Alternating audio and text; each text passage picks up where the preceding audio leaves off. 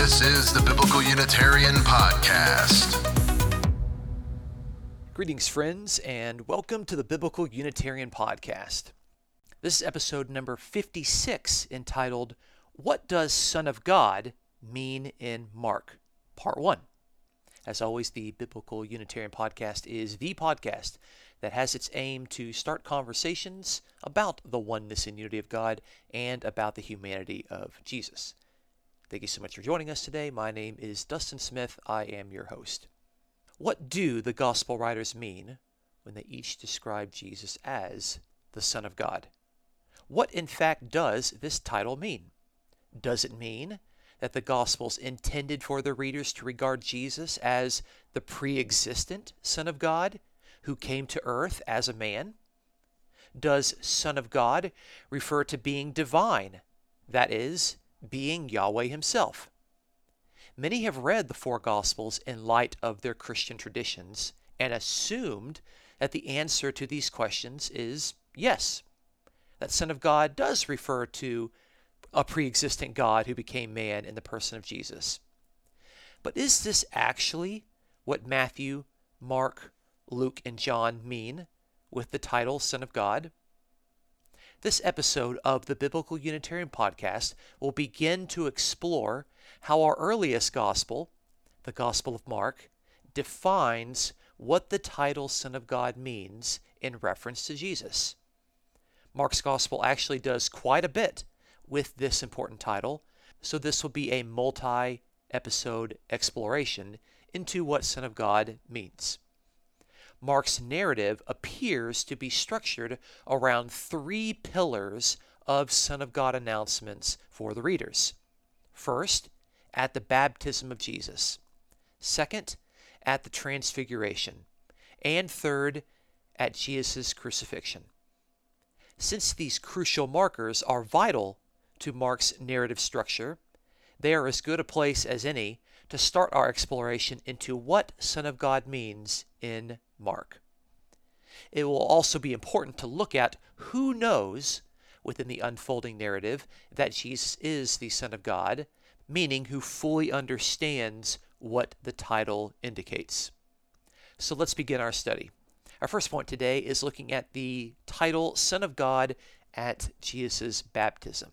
This appears at the beginning of Mark's Gospel in Mark chapter 1, starting in verse 9. In those days, Jesus came from Nazareth in Galilee and was baptized by John in the Jordan. Immediately, coming up out of the water, he saw the heavens opening, and the Spirit like a dove descending upon him, and a voice came out of the heavens, "You are my beloved Son, in you I am well pleased." That's Mark chapter 1, verses 9 through 11. We can see from this passage that Jesus is the one that is aware that he is the Son of God. God in heaven is the one that speaks from heaven and announces to Jesus that he is the beloved Son. In Jesus, God is well pleased. We see that in Mark 1, verse 11. Another interesting point about this passage is that the heavens were open, but it actually uses the Greek verb schizo, which is a word for a kind of ferocious and powerful tearing. It's almost as if the heavens were ripped open. It's not just a casual opening like the opening of a book. It's the heavens were just ripped open. And this verb, schizo, in Greek, occurs twice in Mark. Once here in Mark chapter 1 and verse 10, and also in chapter 15 in regard to the temple veil being torn. It's interesting because the second reference in Mark chapter 15 is accompanied by the centurion's confession that Jesus truly is the Son of God in the very next verse. So this seems to be a deliberate connection in Mark's narrative, to where in Mark chapter 1, the heavens are ripped open and Jesus is announced to be the Son of God. And at the end of Mark's Gospel in Mark chapter 15, the temple veil is ripped open, followed by the announcement of Jesus being the Son of God, both giving access to God and the announcement of Jesus as the Son of God. These are very interesting points that are often overlooked in casual readings of Mark's Gospel. Of course, here at the baptism of Jesus, the announcement of the sonship of Jesus is accompanied with the empowerment of the Spirit. The Spirit descends upon Jesus, and it is at this point that Jesus is empowered by God's Spirit to perform miracles and to demonstrate his royal authority as the Son of God throughout Mark's Gospel. There's no indication prior to this point that Jesus is empowered with the Spirit according to Mark. The declaration at Jesus' baptism that Jesus is the Son echoes Psalm 2 in verse 7, a psalm celebrating the endowment of authority to the anointed king. Of course, Psalm 2 identifies the king as God's anointed. It calls him the Son of God, and it indicates there is a special relationship between Yahweh and this royal Son of God. At the baptism of Jesus, with its allusions to Psalm 2, there appears to be, at this point, the moment when Jesus is actually anointed as the king. Again, the baptism of Jesus serves in Mark's Gospel as the time when Jesus is anointed as the king of God's kingdom. This actually recalls King David, who similarly was anointed for his position as ruler prior to taking the throne himself. And Mark regularly wants his readers to understand Jesus in light of the former King David. David functions as a type of Jesus Christ. The baptism of Jesus, therefore, serves as the event that justifies Jesus as God's chosen, authorized, and spiritually empowered king. There's really nothing here at the baptism of Jesus that would indicate that he is a pre-existent being or that he is identified with Yahweh himself. He appears to be one who is baptized, one who is empowered with the Spirit, and most importantly, one who is distinct from God in heaven. Our second point is looking at Son of God at Jesus' transfiguration. This appears in Mark chapter 9. I'm going to start in verse 2.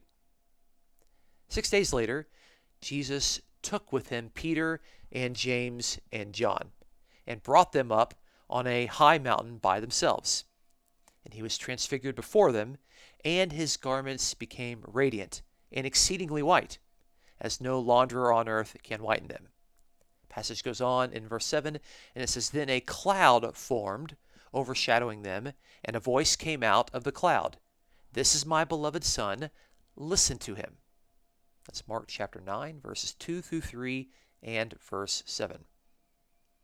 Here we can see that there is another announcement of Jesus' sonship, and it is authoritatively spoken by God himself. This would be the second time that God has spoken in Mark's Gospel, announcing that Jesus is the Son of God.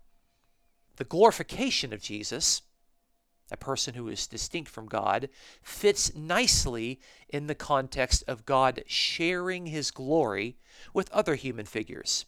We've seen in some previous episodes of the Biblical Unitarian Podcast that God regularly invests his glory, privileges, prerogatives, and authority into specially assigned human beings.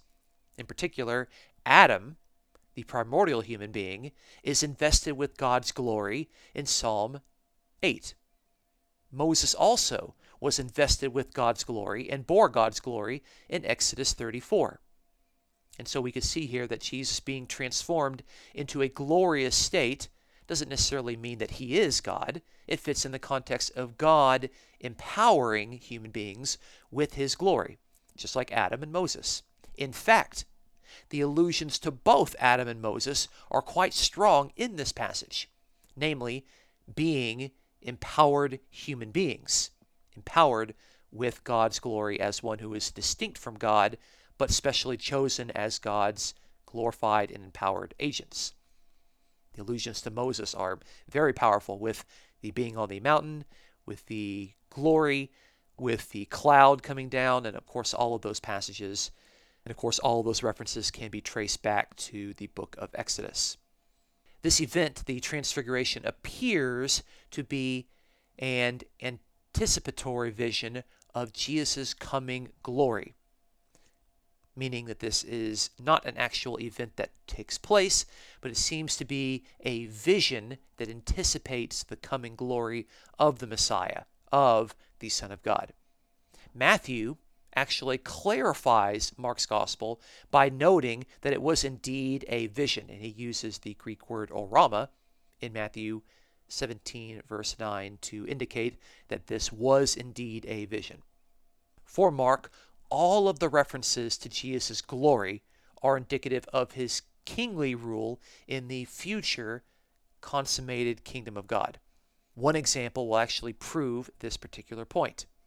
In Mark chapter 8 and verse 38, Jesus says, "For whoever is ashamed of me and my words in this adulterous and sinful generation, the Son of Man will also be ashamed of him when he comes in the glory of his Father with the holy angels." That's Mark 8:38, where Jesus is going to return in the glory of his Father with the holy angels. There, Jesus bears the glory of the Father. It is not his own glory, it's the glory that the Father has empowered him with. And this glory is something that Jesus has at his return. And the other references of glory also indicate Jesus' kingly and royal glory that he's going to have in that future consummated kingdom. So this indication here of Jesus appearing glorified is almost likely a reference to a vision of Jesus' future glory that was experienced by three specially chosen disciples. The point here is that the three disciples were given this reality that Jesus is the Son of God, a specially chosen and empowered person distinct from God, bearing God's glory and resembling previously glorified figures like Adam and Moses. Of course, this heightens the glorified aspect of the future ruler, the future king, the future Son of God, to be returning and consummating the kingdom on the earth. In that aspect, it's very likely that the disciples already understood and fully grasped, as we could see with the confession of Peter in the previous chapter. Our third point today is looking at Son of God at Jesus' death. There are a couple passages I want to look at here that are important. First one is at the trial of Jesus in Mark chapter 14, starting in verse 61, which reads, "Again the high priest was questioning him and saying to him, 'Are you the Christ, the Son of the Blessed One?' Jesus said, 'I am. And you shall see the Son of Man sitting at the right hand of power and coming with the clouds of heaven.'" That's Mark 14, verses 61 through 62. Here we can clearly see that the high priest seems to equate the terms Christ and Son of God. Again, the high priest says, "Are you the Christ, the Son of the Blessed One?" As if Christ, being the anointed king, and Son of God are equivalent titles. This is something that any reader could clearly see back in Psalm 2, something we've already alluded to, and something that we feel that Mark is alluding to at Jesus' baptism. In other words, Son of God as a title is synonymous with the anointed king of the kingdom, namely the Christ. This is something that Jesus actually agrees with in this description. So we can see that the high priest had an understanding of Son of God, namely being the anointed king, namely being the Christ, and Jesus agrees with this assessment. Jesus actually clarifies the answer in an important way by noting his role as the Son of Man. For Jesus, Son of God and Son of Man are mutually interpretive titles, marking Jesus off as a particular type of royal Son of God. The royal Son of God that is also bearing the title Son of Man. These do not seem to be, as was thought in later Christian theology, to be two different sides, one being Jesus' divine side, Son of God, and Jesus' humanity side, being Son of Man. No, they seem to be titles indicating the royal Son of God, the kingly Son of God, drawing on Psalm 2, and of course the Son of Man is drawing on Daniel 7:13. Jesus here clarifying that the royal Son of God is also the Son of Man is a point that Mark has already established at critical moments in his narrative. And it's important to see these points because it's critical to see how the Son of Man elaborates and expands what Son of God means. Peter has already confessed Jesus to be the Christ. This occurred in Mark chapter 8 and verse 29, where Jesus says, "Who do you say that I am?" And Peter says, "You are the Christ." Mark 8:29. Jesus follows this important confession with an explanation of the destiny of the anointed king. That is, a destiny of suffering. Let's read this passage in Mark 8:31. "And he began to teach them that the Son of Man must suffer many things and be rejected by the elders, and the chief priests and the scribes, and be killed, and after 3 days rise again." That's Mark 8:31. Only 2 verses after Peter makes the confession of Jesus as the Christ, the anointed king of God's kingdom, Jesus clarifies what it means to be the anointed king. The anointed king is one that is going to rule after the suffering of many things, the rejection, and being killed. The next time we see this connection is at the Transfiguration. We saw this in Mark chapter 9. But in Mark chapter 9 and verse 9, the passage reads, "As they were coming down from the mountain, he gave them orders not to relate to anyone what they had seen until the Son of Man rose from the dead." This clearly links the Transfiguration event, which is the announcement of Jesus as the Son of God on the mountain to Peter, James, and John, with Jesus' further explanation that he is the Son of Man who is going to die and he's going to rise from the dead.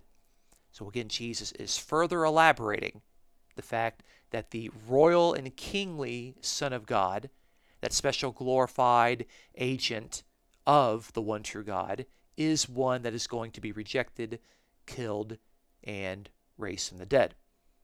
Jesus also says in Mark 10:45 that, "For even the Son of Man did not come to be served, but to serve and to give his life a ransom for many." That's Mark 10:45. There again, Jesus is elaborating and saying that his role is not one to be served.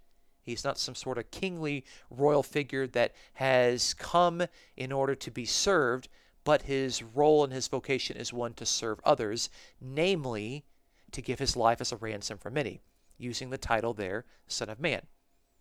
So there we see there are 3 places already in Mark's Gospel to where Jesus clarifies the meaning of the royal and kingly Son of God with the further elaborating title of the Son of Man, namely the Son of Man that is to be rejected and killed. This is extremely important in Mark's Gospel, that Mark points out that Jesus as the Son of God is not simply a title of a royal figure, of an anointed figure that is going to rule in God's kingdom. The Son of God is also someone that is going to be rejected, killed, and raised from the dead. The last passage we want to look at is at the crucifixion of Jesus with the confession of Jesus as the Son of God. Mark 15:38 through 39 says, "And the veil of the temple was torn in two from top to bottom. When the centurion, who was standing right in front of him, saw the way he breathed his last, he said, 'Truly this man was the Son of God.'" Mark 15, verses 38 through 39. The authoritative statement by the centurion, of all people, is that Jesus' role of Son of God coincided with his humanity, rather than some form of divinity. The text flat out calls Jesus a human being, in Greek an anthropos. There is no attempt by Mark to suggest that this is some mere human nature bearing the incarnate God. Rather, Jesus is the human Son of God who died as a mortal. And God, as we know, is incapable of dying. God is immortal. God is the one who raised Jesus from the dead, Jesus being someone who is distinct from the immortal God. But again, as we're seeing in this passage, Jesus is the Son of God who dies as the suffering royal figure, and he dies precisely as a human being. He is the Son of God who dies. So, in conclusion, we have observed that, thus far in our study, there is absolutely no indication that the title Son of God indicated that, for Mark, Jesus actually pre-existed his birth. Nor is there any indication that Jesus is Yahweh, the God of Israel. Instead, we repeatedly saw that Jesus as Son of God was distinct from God as the person through whom God's kingship, rule, and redemption were carried out. Son of God clearly bore the overtones of royal rule and bore the authority that the Davidic Messiah would naturally possess. However, Mark is quite clear that the Son of God is not merely a kingly title, for the royal Son of God had to first suffer and die. Jesus tried to teach this to his disciples, but they repeatedly failed to grasp this point, likely due to their previous understandings of Son of God that had no traces of a suffering and dying figure. In fact, there is a purposeful irony that it is a Gentile who rightfully understands Jesus as the Son of God who died, something that none of Jesus' Jewish followers were able to comprehend at the time. In short, our study thus far into the Gospel of Mark has indicated that the title Son of God refers to the anointed ruler of the kingdom of God who suffers and dies as God's appointed human agent. If you enjoy the Biblical Unitarian Podcast, please consider supporting us. You can check out this episode's description for a PayPal link. Thank you so much for joining us today. Be sure to stay tuned and like and comment so that we can get more visibility out there in the internet. My name is Dustin Smith. Until next time, you folks take care.